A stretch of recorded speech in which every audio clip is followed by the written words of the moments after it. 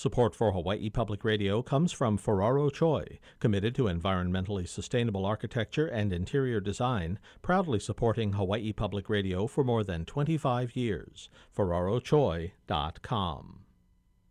You were back with the conversation on Hawaii Public Radio.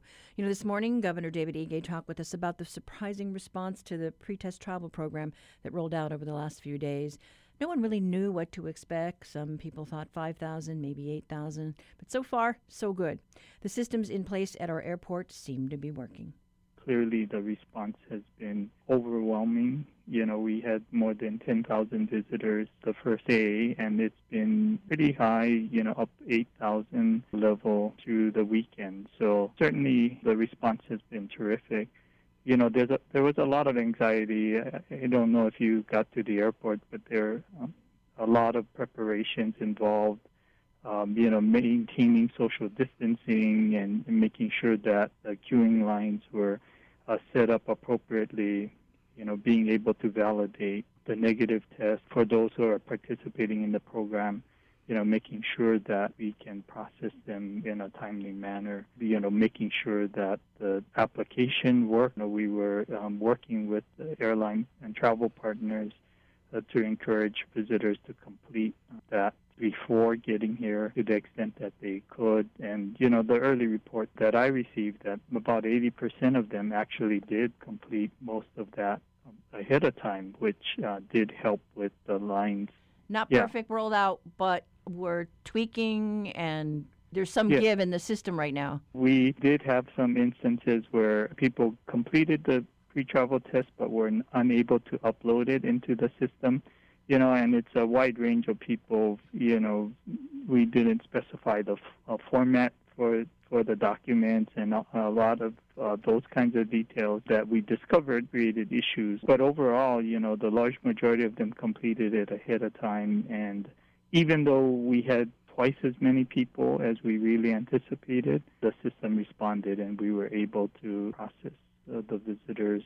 And a lot of them were residents returning in a timely manner. So on one hand, that might mean a faster recovery, yet we want to make sure that we don't have a lot of positive COVID cases coming in here and that we can manage that and keep the numbers low? Yeah, so it's a layered response that we put in place. We also are the only airport system in the country that have put in thermal scanners and screeners, so we are taking every passenger coming through. We are taking their temperatures. We've worked with the hospitality industry to really explain to them that, they have a responsibility as we reopen. We've asked them to become an extension of the public health network. We've asked them to institute, along with our airline partners, kind of a visitor education program to talk about what we want to ensure that the visitor understands is their responsibility to keeping themselves healthy and safe, as well as keeping our community safe. So, we are doing videos in the hotels and on the flights over here talking about our expectation that all the visitors do their part to keep our community safe, and that's promoting the 3 W's: wear your mask, wash your hands, and watch your distance. All of those components are part of this layered system so that we can bring travelers back and manage and contain the virus. And what would you like to say to critics who are concerned that the rollout is different for each county? You've tried to get the response from the mayors, their input on this. Yeah, and certainly what's really important, I think, for our residents and the community at large to understand is that every county is different, and the challenges in every county is different. And so, the healthcare capacity on Oahu is significantly higher than the healthcare capacity on the neighbor islands. And utilization and all of those kinds of determinants come into play when we're trying to decide what's the best way to move forward. So every program we discuss in general, and then clearly we're working with the mayors to to just recognize that they have different kinds of constraints and that they have concerns in different areas. And we do try to accommodate what those specific needs are in every county. As we get through this week, is there anything else that you're looking at? You know, we are working with the counties on what we're referring to as inter-county travel and the inter-county quarantine. Mayor Victorino always reminds me that he's the only county with 3 different islands. And so, you know, we're working to implement a similar pre-travel testing program for those traveling from Oahu to the neighbor island counties. And, you know, we've signed up a number of local trusted partners so that anyone wanting to travel inter-island without being subject to the quarantine can do that. We know that that's part of, you know, supporting our local community, making sure that they can travel to visit their friends and family on the neighbor islands without being subject to quarantine. That will be rolling out at the same time, and we continue to make progress in protecting the health and safety of our communities, and at the same time reviving our economy and, you know, and investing in communities. And for the folks that are in quarantine, does this pre-testing program make it more difficult to, you know, track and enforce?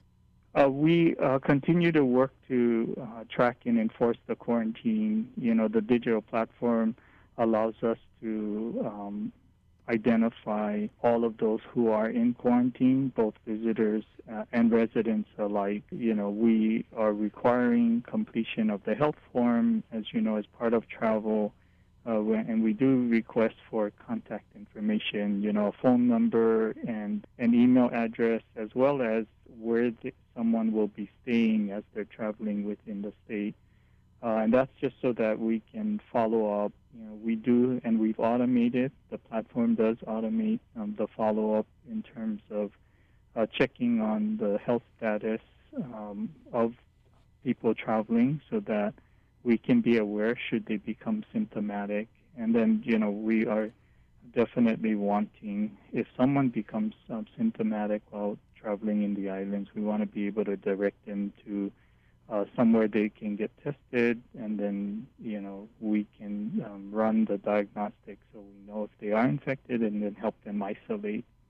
Is there a message that you want to underscore for residents who are traveling? Because I know a lot of the emphasis has been on visitors coming in that might be positive. But what about the visitors who might go to Vegas or another hotspot? I continue to tell people that, you know, I would suggest that they really should only be traveling for essential purposes. If they are traveling, to check ahead. You know, I think most states and most counties now have pretty extensive websites where you can determine by county virtually in any state what the virus activity is and what restrictions they might have in place. I strongly encourage everyone, even if it's not a requirement to the county or the location they're traveling to wear a mask. We do know that helps protect, you know, the people you interact with, but it does provide a layer of protection for those traveling as well. You know, and clearly the public health professionals insist that that's one of the best things that we could do here in Hawaii as well as across the country is wear a mask, and that definitely would reduce the spread of the virus. And we will pick up the second half of our conversation with the governor a bit later. We have news of an expansion of a program to help those on food stamps that will also help farmers. Support for Hawaii Public Radio comes from the Pacific and Asian Affairs Council, now offering college credit for public high school students across the state to learn about the United Nations global goals. Learn more at paachawaii.org. And support, most importantly, comes from those individual listeners who choose to become members. That's far and away our largest source of income, revenue, here at Hawaii Public Radio. That's why we're always saying it is member-supported. And we are welcoming you to member-supported Hawaii Public Radio's Fall Pledge Drive. This is the first day of this, and we would love to have you be a part of it. If you have not yet contributed, you might want to wander online to hawaiipublicradio.org or use our handy-dandy app on your mobile phone to get to our donation page, or you can give a call to our call center. In these socially distant times, we are not having volunteers in for this drive. So that means your call is going to Utah, where they may need some help with pronouncing your street address, but nonetheless, they are experienced in dealing with public radio pledge drives. And that number is 888-536-4700. Bill Doran with you here. I'm the news director. I'm joined by my colleague Ku'uwehi Hiraishi down from the newsroom. Aloha, Bill. Strength in numbers is the idea that we can accomplish more together than we can apart. And that's why a group of friends of HPR in Kaka'ako pulled together $2,000 to give to our station if we can get 30 contributors by noon today. So far, we've gotten 3, so we've got 27 to go. Many are out of work and finances are tight, but any contribution you can make will count toward that 30 we need to receive this $2,000 gift. Give right now by calling 888-536-4700 or donate on the HPR mobile app or online at hawaiipublicradio.org. And since you're listening to us right now in the midst of the conversation, we know that local coverage is something that you value, something that perhaps you listen especially for. I'm biased as the news director, but we're very blessed and fortunate to have a great team of reporters and producers and colleagues putting everything together for you on the work of Hawaii Public Radio every day on a regular basis. And just to step back from that, talking to Ku'uwehi around the table here, she did a piece not too long ago on ka'u coffee, and one of the sort of side effects of the pandemic. Certain crops were protected, got certain benefits from the federal government. Coffee was not among them. And I'm just saying, we did this story, it sort of went out there, and there was a change in the federal program. Coffee is now among the crops that there is federal assistance available for. At any rate, you like stories like that? We would love to hear from you in terms of support online at hawaiipublicradio.org or giving a call, 888-536-4700. And that's right. The local news quality that we have here at Hawaii Public Radio is also supplemented by the national programs that HPR carries. We've got Morning Edition and All Things Considered, and we know our listeners tune in to get that as well as our locally produced shows like The Conversation, because news never stops happening, and we need your financial support to keep covering it. Become a sustaining member right now. Take a little bit out of that paycheck each month and donate to Hawaii Public Radio by calling 888-536-4700 or donating online at hawaiipublicradio.org. And you may hear Ku'uwehi say that, and you say, wait a minute, sustaining member, what's that mean? Not complicated, just you let us know how much you would like to contribute every month, and we'll help arrange to have that taken automatically. That way you don't have to worry about thinking when you donated last or if you're on track. It just happens, and you totally retain control of that, of how much for how long, and sustaining membership. Maybe it's $10 a month. It's just something that makes our lives easier on this side, predictable with our income flow as well. You can get set up at hawaiipublicradio.org or give a call, 888-536-4700. And if you become a sustaining member at $10 a month or more, we'll send you a pair of our new HPR face masks. They're black. You can see them on our website with a really artsy, multicolored design representing vinyl records. They're also reusable, multi-layered, and best of all, comfortable to wear. Get them when you make a contribution today. I tell you, those face masks, they're like the new tote bags, because now everybody has tote bags in their trunk for the store. Everybody's got to have a bunch of masks in rotation. This can help you out that way. Hey, we're going to take you back to the conversation on member-supported Hawaii Public Radio. You can get through in the meantime or go online, hawaiipublicradio.org. Ma? Support for HPR comes from Honolulu Habitat for Humanity, announcing At Home with Habitat, a week-long virtual silent auction fundraiser October 26th through November 2nd. Registration at honoluluhabitat.org/events.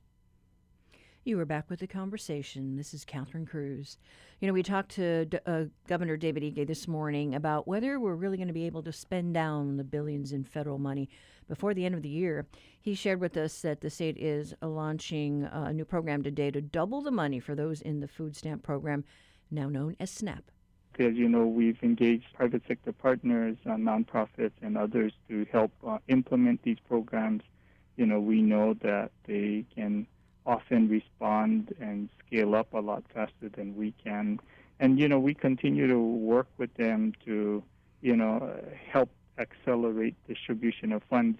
It's one of those things, especially, unfortunately, there are bad actors on this planet that look at this pandemic and is trying to figure out ways that they can defraud a government of funds. And, virtually every program that we stand up is quickly inundated. And so, our private sector partners are trying to manage that, try and verify the people who are seeking help are real people with real needs in a way that doesn't become burdensome, but really does recognize that we're dealing with public funds. And so, I appreciate the community's patience. We are trying to process all of the requests and applications as quickly as we can. But, we have asked our private sector partners to be aware that it is public funds, and we need to take appropriate action to make sure that there are real people in need. And I understand that you plan to roll out a new program that will help the recipients of the SNAP program. Yeah, we are always looking for ways to strengthen our communities as well as support those in need. So, we've been working with private sector organizations who have agreed to join us in our the Bucks Double Up Food Bucks program, and it really works with SNAP and allows SNAP recipients to have access to $1 million in matching funds to double their spending in fresh, locally produced fruits, vegetables, and proteins at participating locations statewide. So that does include many farmers markets and other markets. It really ends up being a win-win-win kind of situation. It supports our local farmers because, we know that a lot of their market has been affected by this pandemic. It really supports the families in need because, it allows them to get additional benefits, SNAP benefits that they are currently receiving.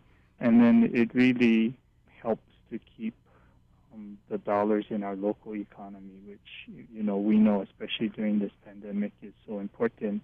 That is how we can help ourselves by spending locally so we can keep economic activity going. We want to make sure that we can get the money distributed and spent before the end of the year. And we know if it ends up being a government-run program, oftentimes it just takes a lot to get through the bureaucracies. And so, working with our private sector partners has been the best way to speed up programs and get the funds distributed. There's still a lot of talk in D.C. about another round of federal funding that's up in the air. But there is a concern that come January 1st, we're not going to have, money to depend on. And do we have a plan in place, whether it's helping with the testing as more visitors come here to, those safety nets? Yes, Catherine, we are definitely doing a couple things. We are aggressively advocating for state and local support. As you know, we do have a tremendous budget crisis here in the state of Hawaii. Revenues into the state has been reduced 20 to 25%. We are collecting between $1.3 and $1.5 billion less than we are spending. So, we do have a budget crisis, and we are having to work through that. We are aware that the CARES money runs out at the end of the year, and we are actively planning for those activities that are being funded with CARES funds, trying to create transition plans so that we are clear about what happens on January 1st. And some of those programs, the county and the state will be able to pick up. Many of them we won't be, just because we don't have the revenues to be able to support it. So we are working through and prioritizing the things that we know that we need to continue to carry on. And, it's a challenge. We know that unlike the federal government, we are required to have a balanced budget. And so we're just working and planning to make sure that we can have a smooth transition to what happens after January 1st. But, working hard to spend every penny of federal money that we got, and then being prepared to carry on after January 1st. Will our health department be able to handle the testing after January 1st?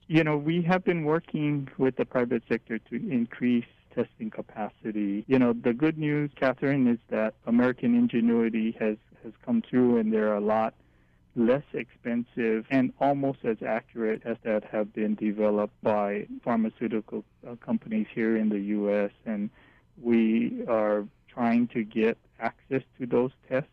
We did receive 420,000 of the Abbott Binax antigen tests that we'll be getting now through every week through the end of the year. And looking at how best to deploy it, it's not as accurate as a PCR test, but it does provide a low-cost alternative. It costs less than $10 per test. So, we are working through the priorities of who we believe should be tested on a regular basis. Obviously, nursing homes and long-term care facilities are priorities.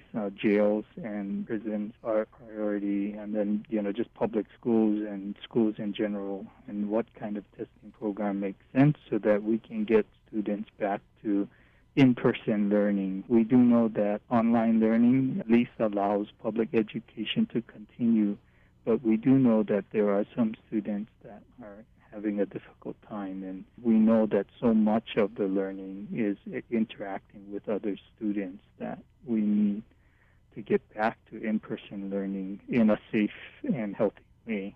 You mentioned care homes, elderly homes, and I know everybody's hearts go out to the folks on the Big Island where, we've had the situation there at the Veterans Home and the Life Care Center. I just read in the Generations magazine that Mrs. Ige's mother is in a home, and, your mother's in a home as well, and you haven't been able to see them since March. That must be hard. Yeah, I think that is really what makes it difficult during this pandemic. And technology is helpful to a certain extent, but it's really not the same as being able to visit, being able to hold my mom's hand and talk to her. And I know that in some instances she recognizes and remembers who I am, and in some instances she don't. And having to go through a video conference just is not the same. But by the same token, I think all of us recognize that we want to keep our parents safe. And, we are hopeful that there will be a vaccine and that we can get back to a more regular interaction with those in our nursing facilities. But we are all committed to keeping them healthy and safe as a priority. And how are your children doing? Because I know when we last talked, you were concerned for them. You've got one that's in nurse and a couple that were in a hot spot at the time. Yeah, they are all excited about the pre-travel testing program because, we have been talking about the holidays and trying to think about whether it would be possible for them to come home for the holidays. It's funny, when we first announced the pre-travel testing program, my daughter in Mount Vernon, Washington State, sent me a screenshot of CVS pulling up, and she, sent me emoji with tears and a frown because there were no facilities in Washington State that CVS had. And so she was happy when I told her we now have 17 trusted partners to get tested, and we have 60 more that have applied to become tested partners. So, we're trying to build out the network to ensure that people who want to travel to the islands can get access to a test, so that we can invite them back in this layered response to health and safety in our community. We have been talking to Governor David Ige about coping during these COVID times. You can look for more details on the Double Buck SNAP program later today. Support for Hawaii Public Radio comes from the Scheidler College of Business at UH Manoa. The next online info session for the Executive MBA is November 5th. scheidler.hawaii.edu. This is The Conversation on listener-supported Hawaii Public Radio. Astronomer Christopher Phillips joins HPR's Dave Lawrence to share the exciting news about a comprehensive 3D map, courtesy of scientists on Haleakala. Here's your Monday Stargazer.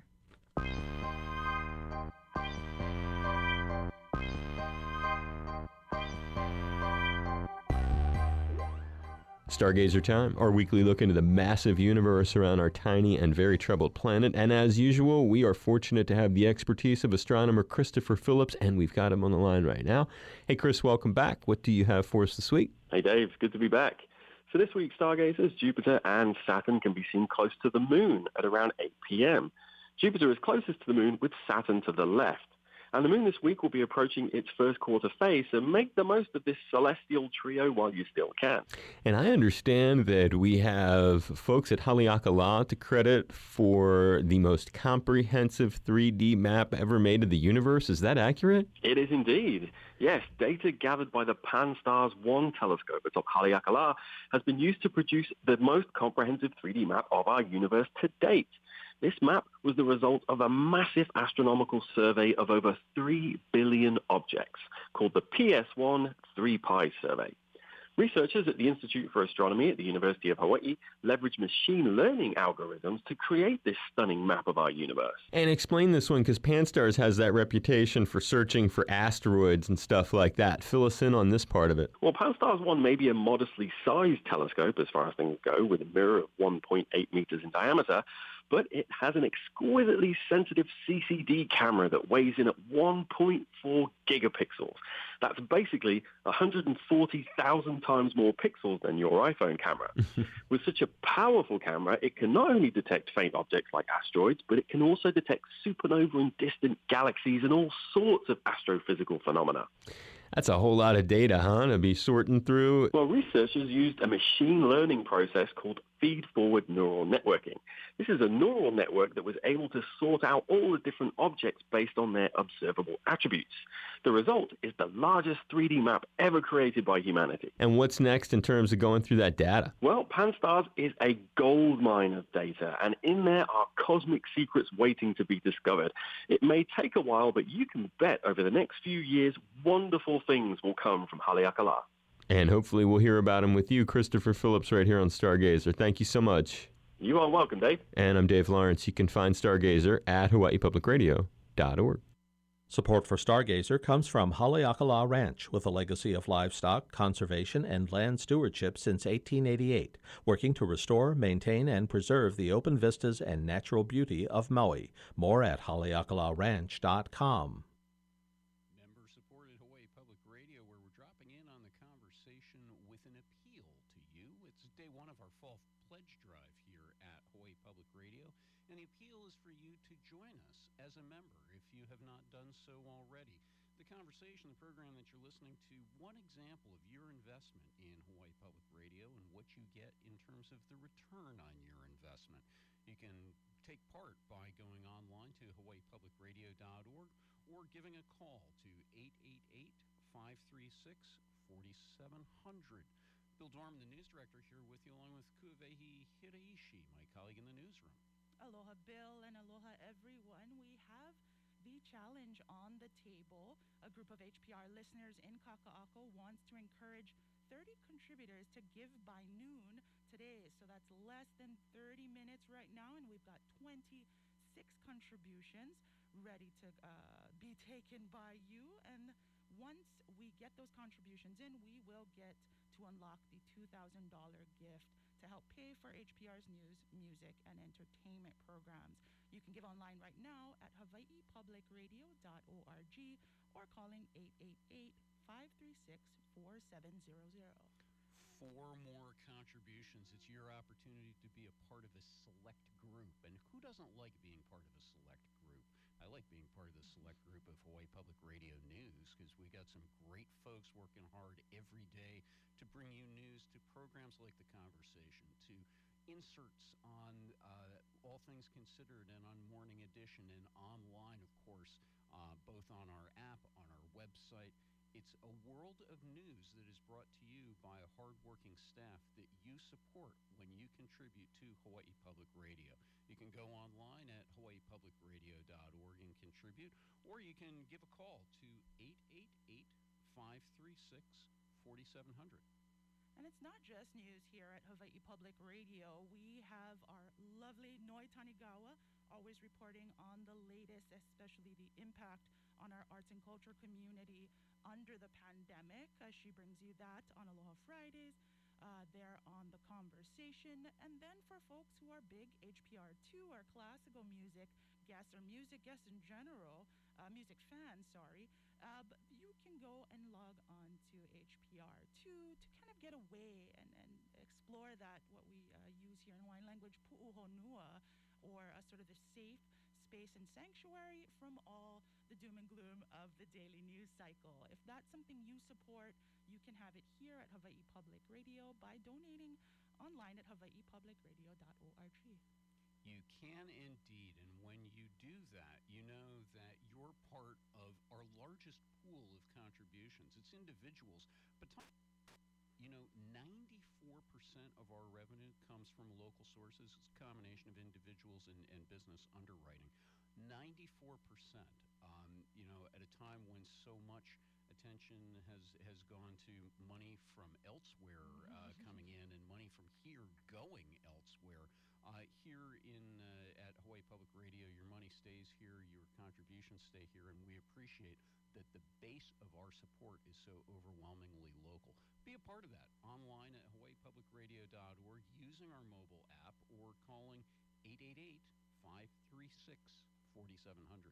If you've been waiting for a good time to give to HPR, this is it. You've relied on us for the latest news on the issues that affect you and to entertain you during the most recent shutdown. Now that things are opening back up, we need your financial support more than ever. And it's so easy. You can give online at hawaiipublicradio.org or call 888-536-4700 or donate on our HPR mobile app. And we'd like you to contribute it with a level that you're comfortable with. Whatever makes sense for you and your personal budget, we appreciate any contributions. But you know what? Speaking of timing, we would love to have 4 contributions of any size, of any type, between now and the top of the hour, because that will get us to our $2,000 match from Friends of HPR in Kaka'ako. You can do that online at hawaiipublicradio.org. That's right, guys. And so for those who are looking for local news here, we've got that. But we've also got general news. We bring you Morning Edition. We bring you All Things Considered. Everything you need to know to be the responsible and well-articulated listener of public radio. You can go online and donate at hawaiipublicradio.org or call at 888-536-4700. And right now we're going to take you back with gratitude to The Conversation. Thanks so much, Bill and Ku'uwehi. Very happy to be part of the HPR News gang here. Joining us today for a reality check is Civil Beat reporter Kevin Dayton. He's a moving story about one of the residents who died of COVID during a recent outbreak at a veterans home in Hilo. Good morning, Kevin. Hey, good morning, Catherine. Thanks for having me. Oh, so this was such a touching story. He was, this is what we're talking about, sorry, Shigeko Setora, who was better known as Toto in Hilo Town, and he was one of those people that just knew everybody. He was a banker for Bank of Hawaii and was very well known in the community, and over the years sort of became a link between the local business community and the bank itself, I think, at least on the local level here in Hilo. He was a very kind man by all accounts, didn't have any children, but just knew everyone and was really well loved by the community, and was one of these examples of why the deaths at Yukio Kutsu Veterans Home have been so excruciating for the community. Now, he wasn't there at that home for that long. He had gone to the home. He had some health problems. He was briefly hospitalized at Hilo Medical Center and then went to the home for rehab, which I think the family had expected would take a few days.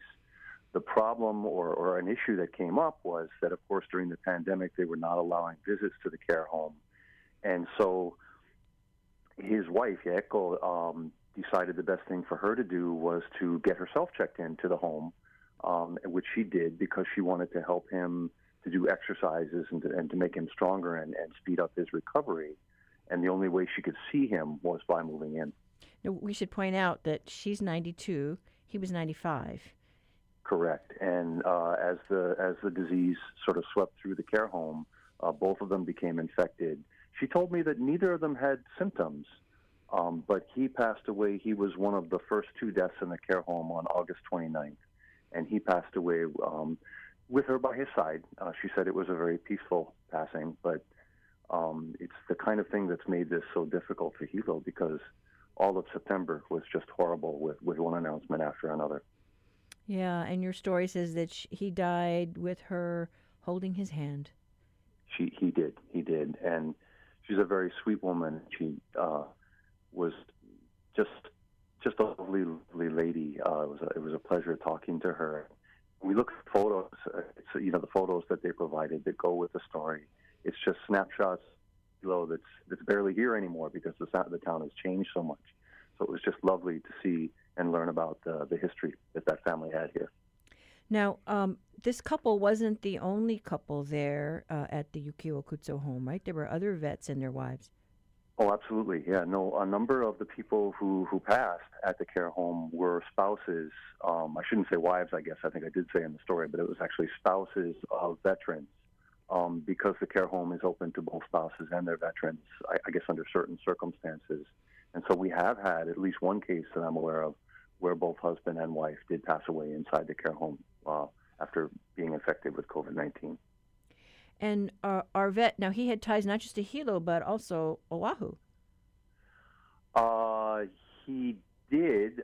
He had, actually, when he first met his wife, it was at a school. They were both going to night school in Honolulu, and they both happened to work in the same building in downtown Honolulu. So I guess they'd see each other at class and then sort of wink at each other and then see each other at work. And he had a habit, I guess, of sort of hanging out in places where he was likely to bump into her, and that's kind of how the romance began. Yeah, I mean, it is a really sweet story, of the relationship of this couple. You mentioned, I think, that they just had an anniversary. They did in March.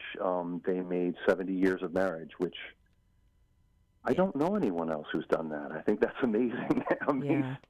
touching, and just lovely people, and you can tell from the way the community, just the outpouring of people who knew him in the community, and cared about him so deeply. Yeah, it's just a lovely group of people. Well, wonderful story. Thank you for bringing it to light. Thanks so much. That was reporter Kevin Dayton with today's reality check from Honolulu Civil Beat. You can read his story online at civilbeat.org. Support for Hawaii Public Radio comes from the Masaki School of Music, offering online and in-person piano lessons for all ages, also specializing in teaching strings, guitar, and ukulele. Registration at masakischoolofmusic.com. Genome editing pioneer Jennifer Doudna, a UC Berkeley professor and Hilo High School graduate, made headlines earlier this month as a co-winner of this year's Nobel Prize in Chemistry. Doudna was a guest on The Conversation a couple of years back. She was in Hawaii for a speaking tour about her work with the CRISPR gene editing technology. She reminisced about her humble roots, wonderful mentors, and achievements along the way. My family moved to Hilo in 1971, and my father my dad had gotten a job at the University of Hawaii at Hilo, where he was working as a professor of American literature, so not science.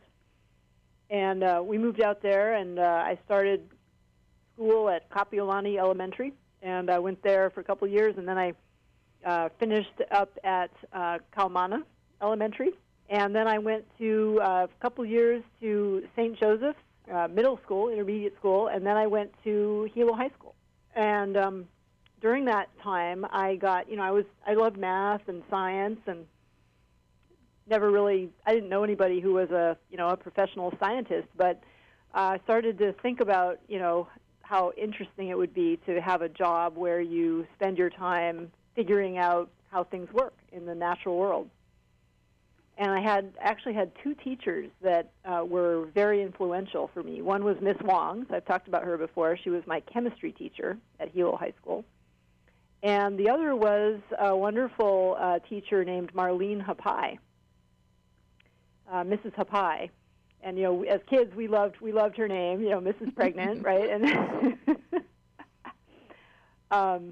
but she was also one of the people that really showed me how exciting it would be to be working in the area of, in her case, biology and understanding the natural world as a scientist.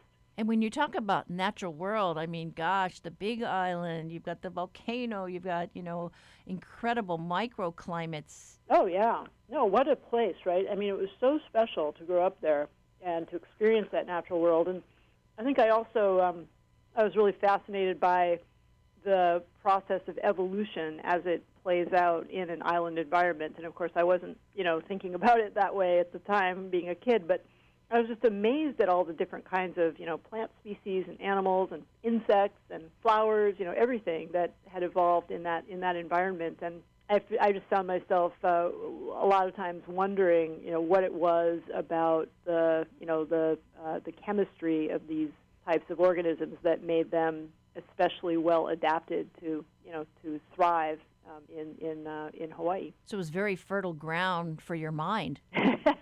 Exactly. Fertile ground in multiple ways, but certainly for my mind, yeah.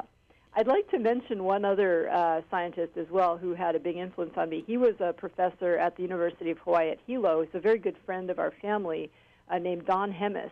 And Don Hemis, he's emeritus now, but he was a biology professor there and was a good friend of my dad's. Their family was a good friend of ours. And he was fascinated with a number of things, including the types of shells that have evolved in the Hawaiian Islands, Hawaiian waters, and also mushrooms. And he wrote a wonderful book about mushrooms in Hawaii and all the kinds of, different types of fungi that have been able to thrive in that environment. So again, it was sort of being exposed to that way of thinking and sort of asking questions about the kinds of organisms that you see in that unique environment that I think was a very important influence in my life early on. And you are in like a whole other stratosphere. I mean, you're doing like gene editing, and it's just so incredible. When I was reading about the work that you've done, you have a lab named after you at Berkeley, and you've just signed on with another lab in San Francisco. Yes, that's right. And this has been a really exciting time because the research that we were doing a few years back has now become a technology for altering the DNA in cells that gives scientists an incredible opportunity to do things like understand and eventually cure genetic diseases, and also to generate plants that will be adapted to changing environmental conditions and dealing with climate change and things like that. So, it's just opened the door to all sorts of both research and applied opportunities that I'm now part of. And, one of the motivations for opening the lab in San Francisco is to be closer to my clinical colleagues so that we can think about ways to use gene editing to treat genetic disease. And that really is amazing, when you think, oh, we could use this science to save lives and, hold off a lot of suffering for so many diseases. Exactly. It's very exciting. It's very motivating. And, it really involves a lot of collaboration, which I like. And I can't believe between you winning that $3 million prize and then opening these labs, you also had time to write a book. Yeah, a book.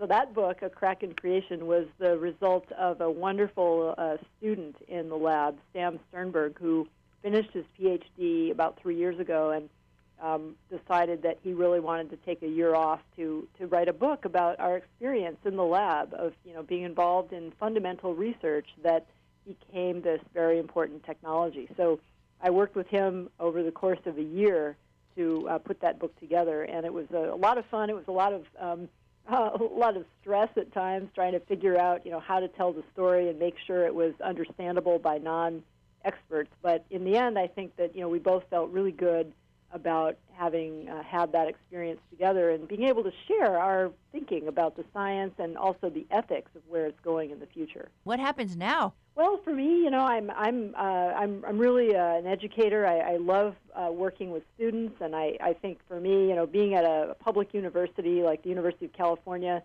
it's very analogous to my dad's work at the University of Hawaii on one level, because I know that my dad always valued being part of a public university system that makes education available to everybody.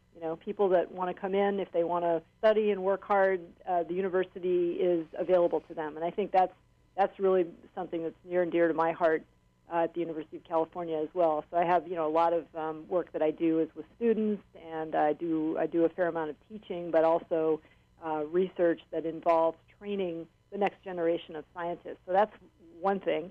But then, of course, ensuring the development of gene editing as a technology and looking for ways that we can participate in the application of gene editing in clinical disease as well as in agriculture is something that I feel very excited about as well. And because your parents are educators, they just must have been thrilled to their toes, when you won that award. Well, sadly, my dad passed away in '95, and my mom moved from Hilo to Berkeley, California, when our son was born back in 2002, but she also passed away recently. So I think, when I think about my parents, I feel like even though they didn't know about the specifics of that award, I know that they would be very happy with how things turned out. And I think that, I certainly give them a lot of credit for having encouraged my interest when I was very young. That was an interview from our archives with noted biochemist Jennifer Doudna before she won the Nobel Prize. We plan to feature Doudna and another science goddess, astronomer Andrea Ghez, in a call-in show later this month. Ghez also shared the Nobel Prize for her work at the Keck Observatory over the past 20 years on the mysterious black hole in our universe. Now back over to Bill and Cuvée in Pledge Central. Jennifer Doudna, not unlike Hawaii Public Radio in that she was locally grown, locally crafted, and sent out into the world, sort of like we do at Hawaii Public Radio, where we are in day one of our fall pledge drive and inviting you to become a part of that. It's real easy. You can go online to hawaiipublicradio.org. You can use our HPR mobile app, and by the way, if you haven't downloaded this, it's worth it. It's free, of course, and it's ever so useful to get to programming options for you. And there's a donate button as well. Or you can give a phone call to 888-536-4700. We want to hear from 4 more new members here at Hawaii Public Radio. Actually, not new members. We're looking for 4 more contributions.